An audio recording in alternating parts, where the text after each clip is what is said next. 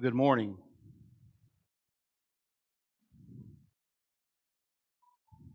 Everybody doing okay? This is awfully, like almost way too quiet in here. Our text this morning is John chapter 15, verses 12 through 17. And of course, we're talking about no greater love. Now, we mentioned at the beginning of service about the sacrifices of so many men and women who died. Now, Memorial Day is different than Veterans Day because Memorial Day is to remember those who died in battle. As I thought about that, you look at all the wars that this country's been in. I've lived a lot longer and had so many more opportunities than them young boys who died on the field that day. And I am very much aware this morning that I stand here in this pulpit, that I'm standing on the shoulders of giants who have blazed the trail before me. Men and women of faith. People who serve in the military. I mean, the list goes on and on. I inherited a great freedom that was handed to me. What a great freedom it is. I enjoyed unparalleled freedom because of the commitment and dedication of so many. Memorial Day should remind us all that freedom is not free. In fact, every Sunday should remind us that freedom is not free. Because as we ponder upon the sacrifices of so many, there is one who paid the supreme sacrifice. Jesus Christ secured our freedom from the bondage of sin. John 18:36. Rashonda. So the Son makes you free. You will be free indeed. And then 1 John chapter 3, verse 16. We know love by this, that He laid down His life for us, and we ought to lay down our lives for the brethren. You know, how can you think about Memorial Day without thinking of Christ, who willingly laid His life down for you? Why? So you'd have forgiveness of sin and the consequence of sin, which is death. That you could be a son or daughter of God, part of the family. You're part of royalty now. You become one of His. Notice in verse 14 of our text, Jesus calls His disciples friends. How would you define that term, friend? We have all types of friends on Facebook and Twitter and Instagram, but how would you define that term? Years ago, a British publication offered a prize to someone to come up with a great definition of that term. Here's a few of them. One wrote, one who multiplies joy and divides grief. That is a friend. One who is honest, and their honesty is unbreakable. Or one who understands our silence. I like this one. A watch that beats true for all time and never runs down. Now, the winning definition is this. A friend is one who comes in when the whole world has gone out. Isn't that a definition of a true friend? Someone that has your back. That when everyone else runs out, they're right there. And aren't you glad that we serve a Savior? No matter how much you mess up, you run to Him, genuine repentance and confession, and He forgives you. He never turns His back on you. Constantly reaching out to you. Aren't you glad that His mercies are new every morning? With that said, I must warn you that there is a day coming when that all will come to a screaming halt. The day of His second coming, which none of us in this room know exactly when that is. It can happen in the next 5 minutes, next week, or next year. We always must be ready. There's a Old Testament passage, Deuteronomy chapter 31, verse 6, and it's quoted in Hebrews 13:5, which is a great faith chapter in Hebrews. It says this: "Be strong and courageous. Do not be afraid or tremble at them. For the Lord your God is the one who goes with you. He will not fail you or forsake you." We need to hear that as people of God this morning. Do not be afraid, dearly beloved. He is with us every step of the way. He will not fail us, and He will never forsake us. And He says in verse 14, "You are my friends if you do what I command you." We are commanded to love, and we are commissioned to serve. Where our task that we've been given is to serve. James chapter 1, verse 27. "Pure and undefiled religion in the sight of our God and Father is this: to visit orphans and widows in their distress, and to keep oneself unstained by the world." You know, this taking care of widows and orphans, I submit to you today, if the churches were taking care of that, not the United States government with the welfare system, things might be a little different around here. We are to take care of those who can't take care of themselves. That is us. That's our job. Let's get back to our text. Let's start reading in John chapter 12, verse 15. Notice in verse 12 and then in the last verse, it ends with the same thing about loving one another. Starting verse 12. "This is my commandment, that you love one another, just as I have loved you. Greater love has no one than this, than that one lay down his life for his friends. You are my friends if you do what I command you. No longer do I call you slaves, for the slave does not know what his master is doing, but I have called you friends. For all things I have heard from my Father I have made known to you. You did not choose me, but I chose you and appointed you or ordained you that you would go and bear fruit, and that your fruit would remain, so that whatever you ask of the Father in my name, He may give it to you. This I command you, that you love one another." It seems to me it's repeated all over Scripture, but especially in this text, He says it twice, the beginning and the end. That's very important for us to remember, that we are to love. Look at it. "This is my commandment. Love one another." And then He defines that love, "just as I have loved you." So how has Jesus loved us? How has He demonstrated His love to you and to me and the entire world? Well, that can be found, the answer to that, in verses 13 through 15. Simply put, if you love Him, you are willing to put everything on the line. Nothing is held back.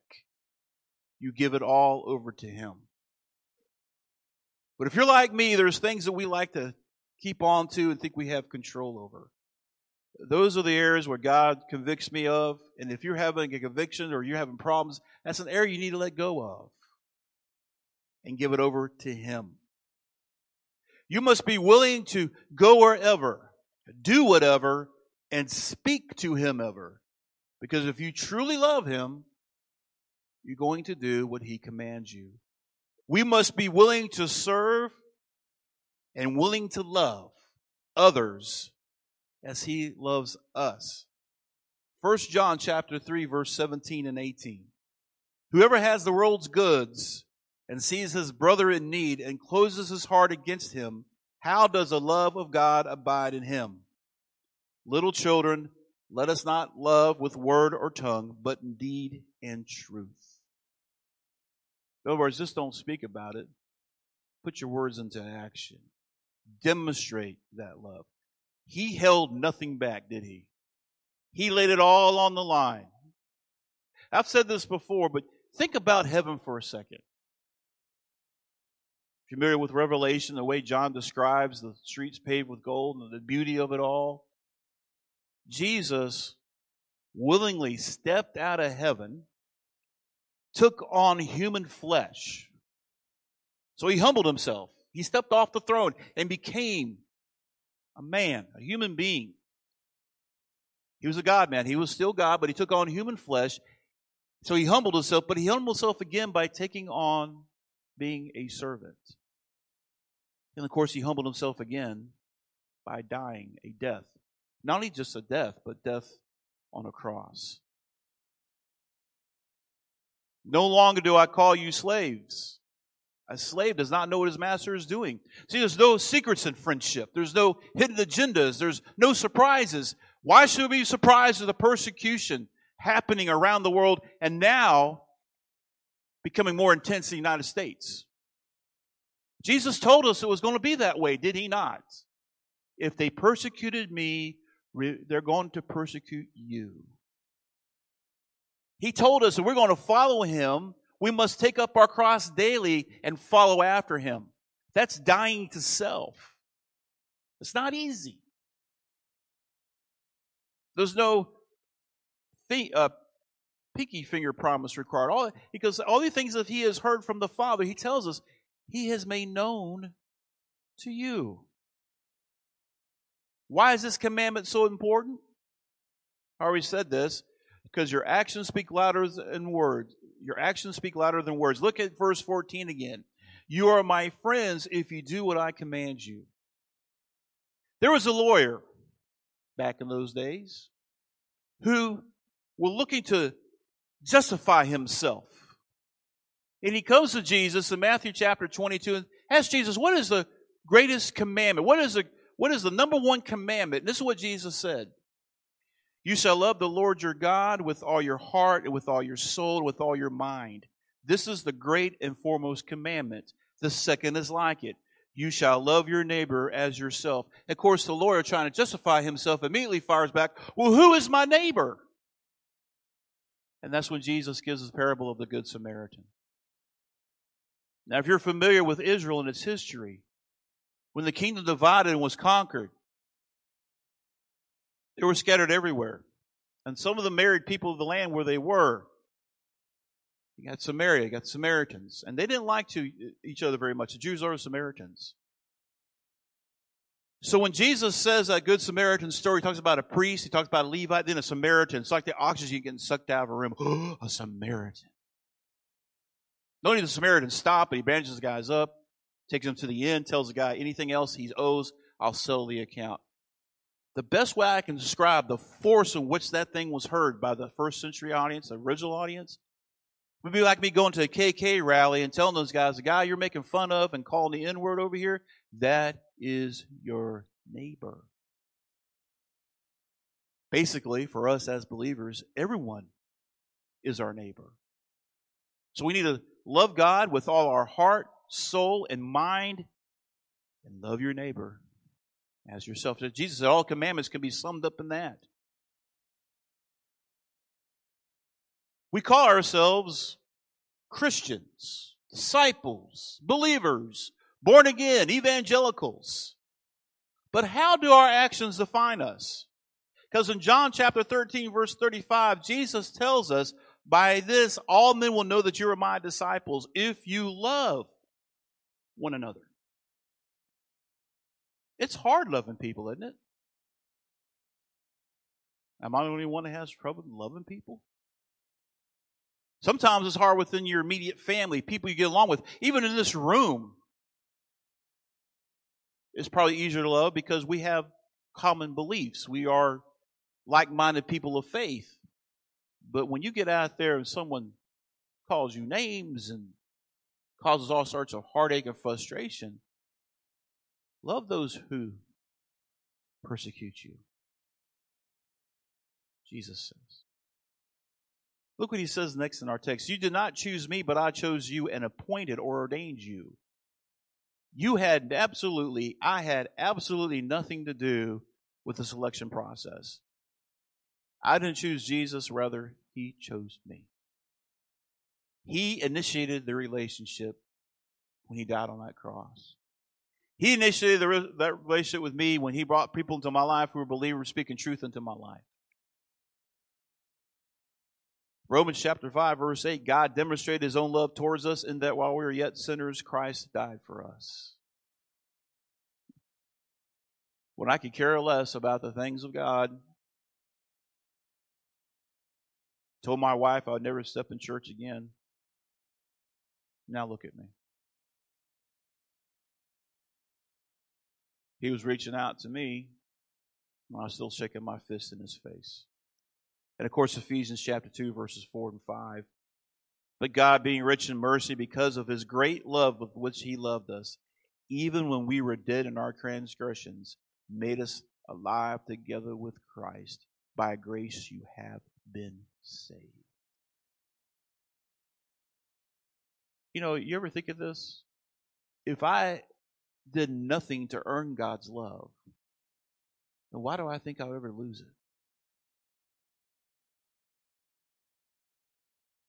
And there's times that I struggle with that. God loves you. God likes you. He created you the way you are.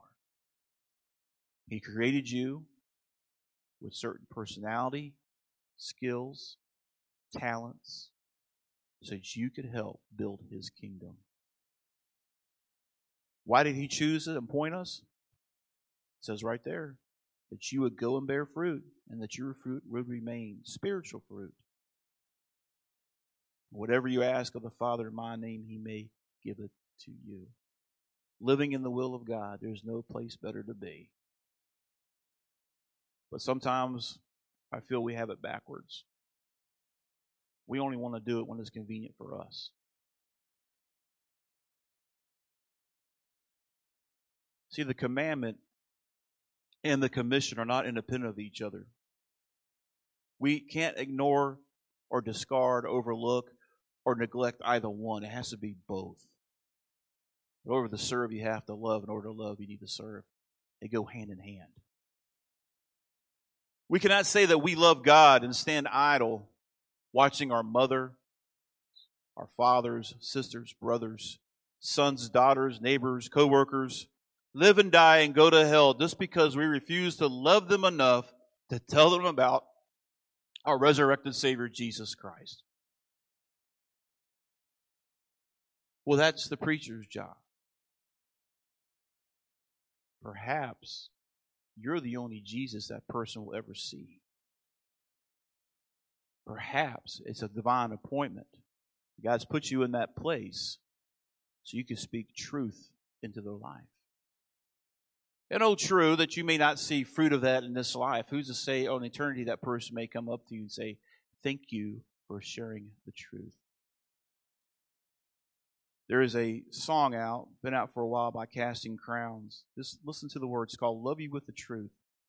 For the longest time, I believed the lie that I'm not a strong enough believer to be the friend that take your hand and lead you straight to Jesus. I'm waiting on the preachers, the singers, and the teachers to string the perfect words together. But every single time I have to say goodbye, I wonder, will this be the last time? I can't call myself your friend and walk away. When we love, we earn the right to speak the truth. When we speak truth, we show the world we truly love. I'm not pointing my finger, I'm holding out my hand. I lay it all on the line now. See God save my friend. Let my life and my words be the proof. I'm going to love you with the truth. Yes, God is love, but God is just. We are separated in our darkness. So God let Him who knew no sin to become sin to make us right with Him. It's not about religion or earning God's forgiveness with magic prayers or new behavior. It's all about your heart. He'll meet you where you are. Turn from your sin and trust in Christ as Lord. Jesus is the truth, the life, and the way. I'm going to love you with the truth. How many of us have had encounters with friends co-workers, family members.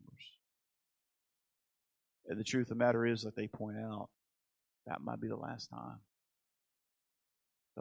to share with them. This commandment and commission is not limited to a certain group of people. Gender, education, social, economic standing, or race does not matter. Your age, experience, background does not matter. If we ignore the commandment to love and the commission to serve, it is a sin. James chapter 4, verse 17. Therefore, to the one who knows the right thing to do and does not do it, to him or her, it is a sin. And as we stand now, as we going to gather around the Lord's table, we must examine ourselves and think about who Christ is, who we are in relation to Him. So bear with me.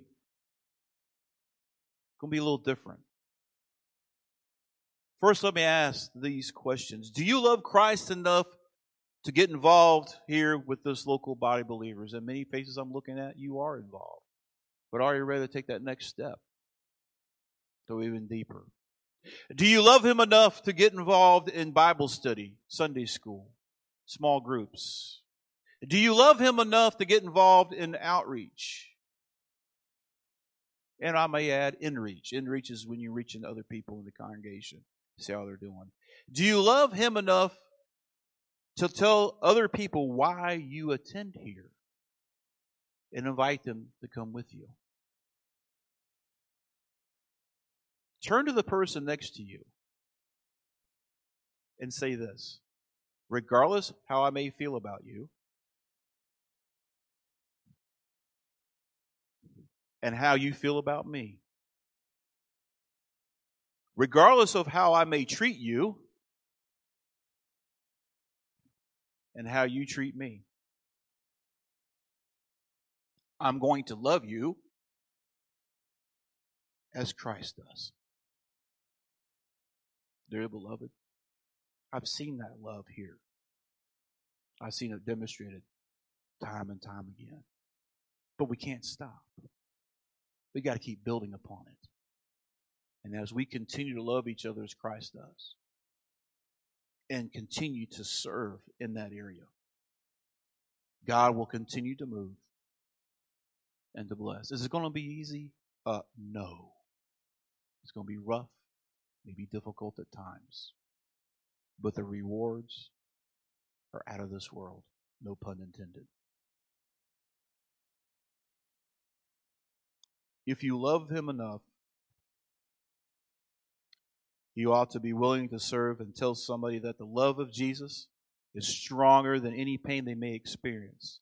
The love of Jesus is stronger than any failure that you have experienced. The love of Jesus is stronger than any problem you may be going through at this moment.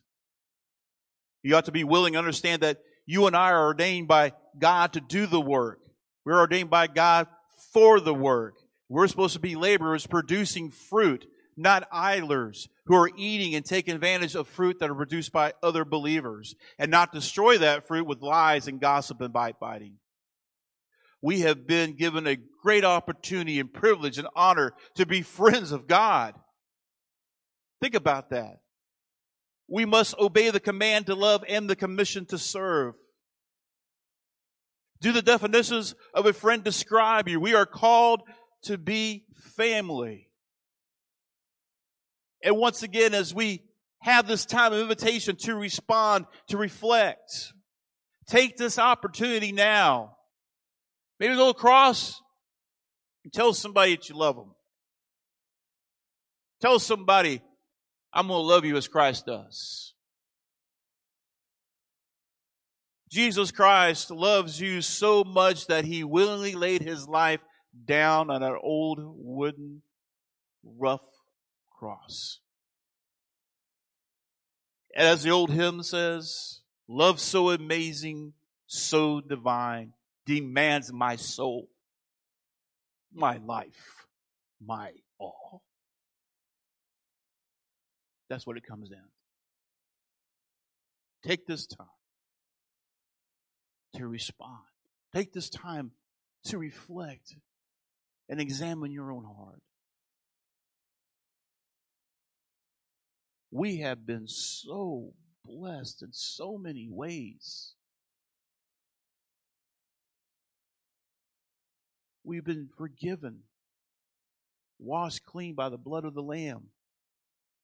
But not only that, God's allowed us to live, in my opinion, one of the greatest countries in the world who have experienced unparalleled freedom. Do you realize right now people are meeting in secret because people come in and haul them off to jail or kill them on the spot? And look at us. We're sitting in a nice air-conditioned room, padded seats, lights. We all got here by car, didn't have to walk. I'm not going to pick on nobody. I haven't missed a meal. We all look decent. We have clean clothes. Look, everybody's taking a shower this morning. I mean, look at all the blessings we have. This is convicting me right now. How much more does God have to do before we get up and say, this is enough? We have to rise up as a people of God. Remember what Christ has done. I'll end with this. Not only as you look back to what Christ has done, look at all the prophecy, all the promises before he came in the flesh. Look what's yet to be done. So we look back what he's done and how he fulfilled every single prophecy in the Old Testament of the Messiah. We can look forward with great confidence and anticipation that one day this was going to be over. It ain't going to matter anymore. But right now, let your mind go back to that garden of Gethsemane. Can you see him? Picture him in your mind. Under great distress, sweating drops of blood. By the way, they know that's a real physical condition that can happen to somebody. Sweating, all the duress and stress he was feeling the weight of the cross before him, salvation, what was going to, I can't imagine what all he went through. And he asked the Father, and at one point, I'm paraphrasing, if there's any other way to do this, Father, let this cup, let this go away. Please, is there anyone else we can do it?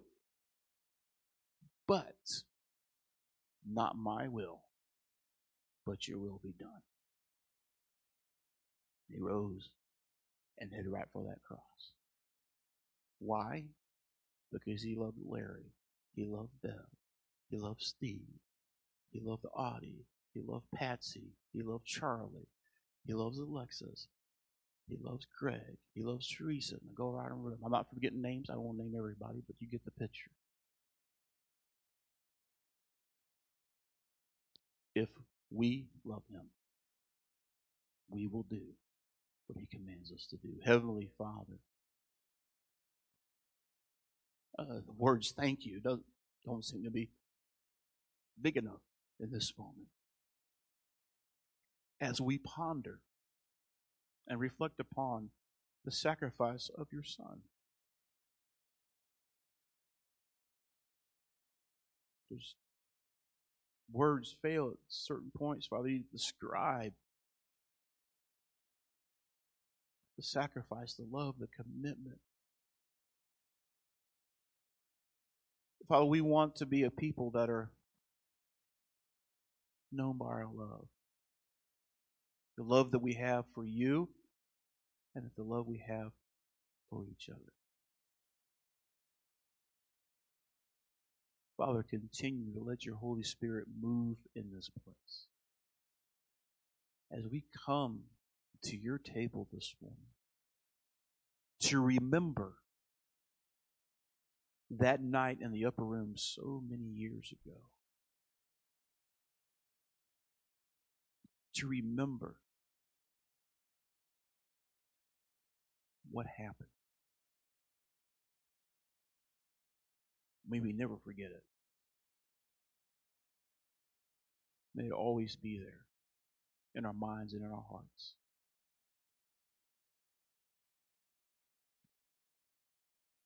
This is all about you, dear God. Continue to move.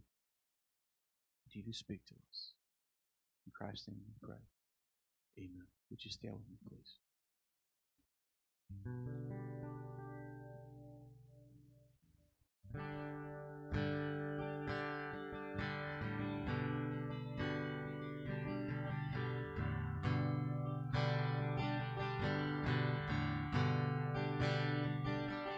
I hear the Savior say, thy strength indeed is small. Child of weakness, watch and pray. Find in me thine all in all. Jesus paid it all to him I owe. Sin had left a crimson stain, he washed it white as snow. Lord, now indeed I find thy power and thine alone can change the leper's spots and melt the heart of stone. Jesus paid it all to him I owe. Sin had left a crimson stain, he washed it white as snow. Jesus paid it all to him I owe. Sin had left a crimson stain, he washed it white as snow. You may be seated.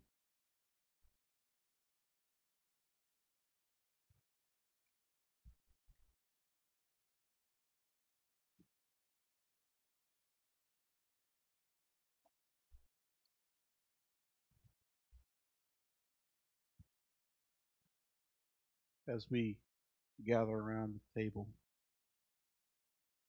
if you're physically able, could you just kind of gather into the middle like a family? I'm all getting people out of the comfort zone a little bit, but does everybody have a? Does anyone need one? If I have one.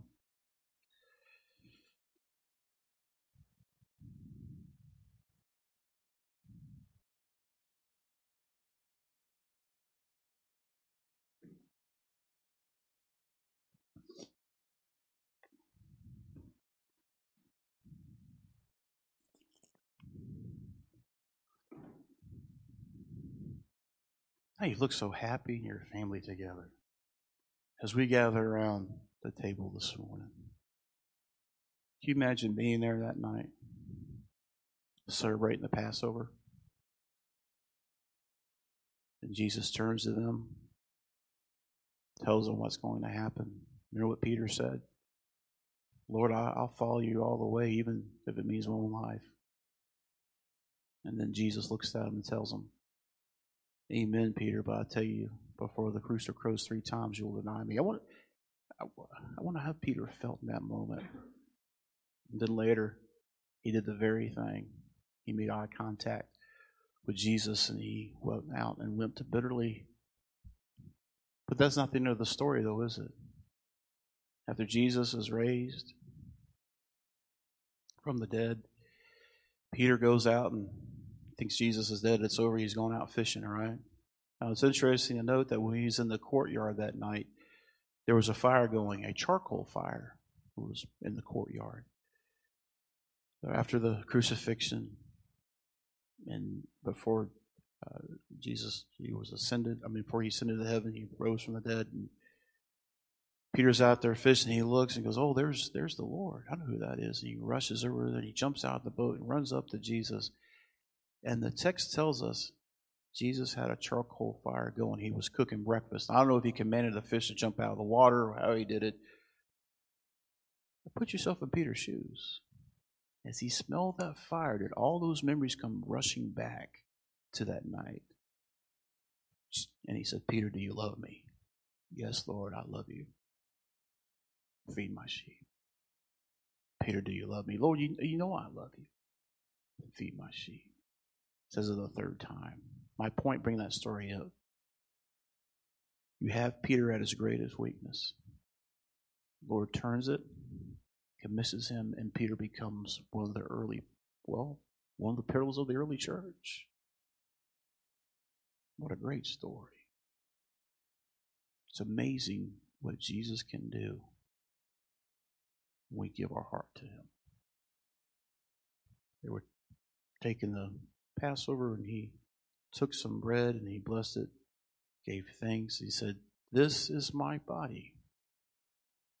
Eat and do it in remembrance of me," he said.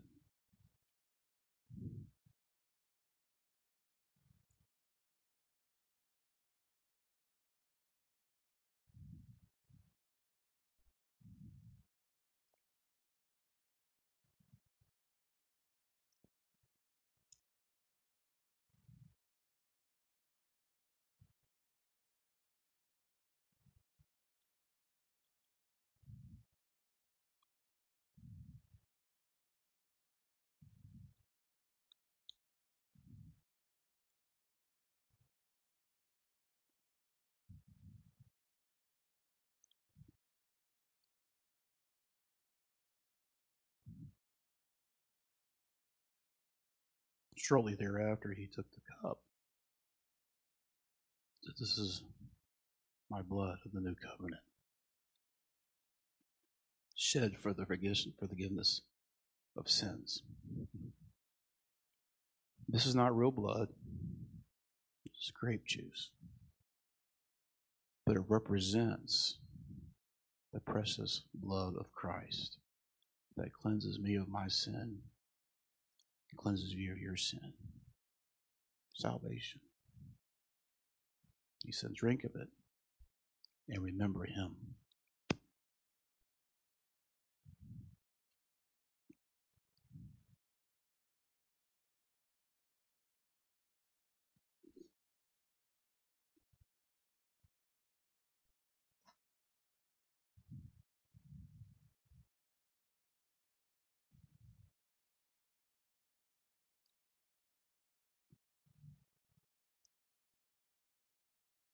First Corinthians, it says, as much as we partake of the bread and drink of the cup, we proclaim him until he comes again. So although we look back and see all the terrible suffering and shame, that's not the end of the story. Resurrection. That's not the end of the story. He ascended to heaven, sent the Holy Spirit, but that's not the end of the story. He is coming again. And that is great news for us today. Every pain, every tear, he said he will wipe the tears away from your eyes. There will be no more death, no more goodbyes. Sin will be totally eradicated, completely gone. No more gossip, no more backbiting. We will have fellowship with our God, completely uninterrupted, complete in harmony with him and with each other. What does that look like? I have no idea. I look forward to it. So, no matter what are you facing right now, as a church or as individuals, we can look forward ahead of us with full anticipation and confidence about what awaits. He may come back tonight. I don't know. And I'm torn between the two, like Paul would say. I'm ready. If he came tonight, wouldn't hurt me none. It's kind of arrogant to say that, though, isn't it? Because the reason he hasn't come, he's wanting on that one more person. And that one more person may be in your sphere of influence. You have what the world desperately needs. The answer, the meaning of life. What's it all about? You found it. You found it in the person of Jesus Christ. Go out and tell them. And I'll do the same thing.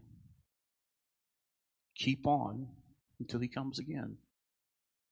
He will never leave us. He won't forsake us. So we're going on a positive note. I want you to stand up. This is a hymn that you're very familiar with. Sing it with conviction. Sing it with passion. Remember, you're not trying to impress the person next to you. You're singing praises to Him. There's power in the blood, I believe, is the tune. Amen. Amen. Lead us away, brother. Let's celebrate. Would you be free from your burden of sin? There's power in the blood, power in the blood. Would you or evil a victory win? There's wonderful power in the blood. There is power, power, wonder-working power in the blood of the Lamb. There is power, power, wonder-working power in the precious blood of the Lamb. Would you be free from your passionate pride? There's power in the blood, power in the blood. Come for a cleansing to Calvary's tide. There's wonderful power in the blood. There is power, power, wonder-working power in the blood of the Lamb.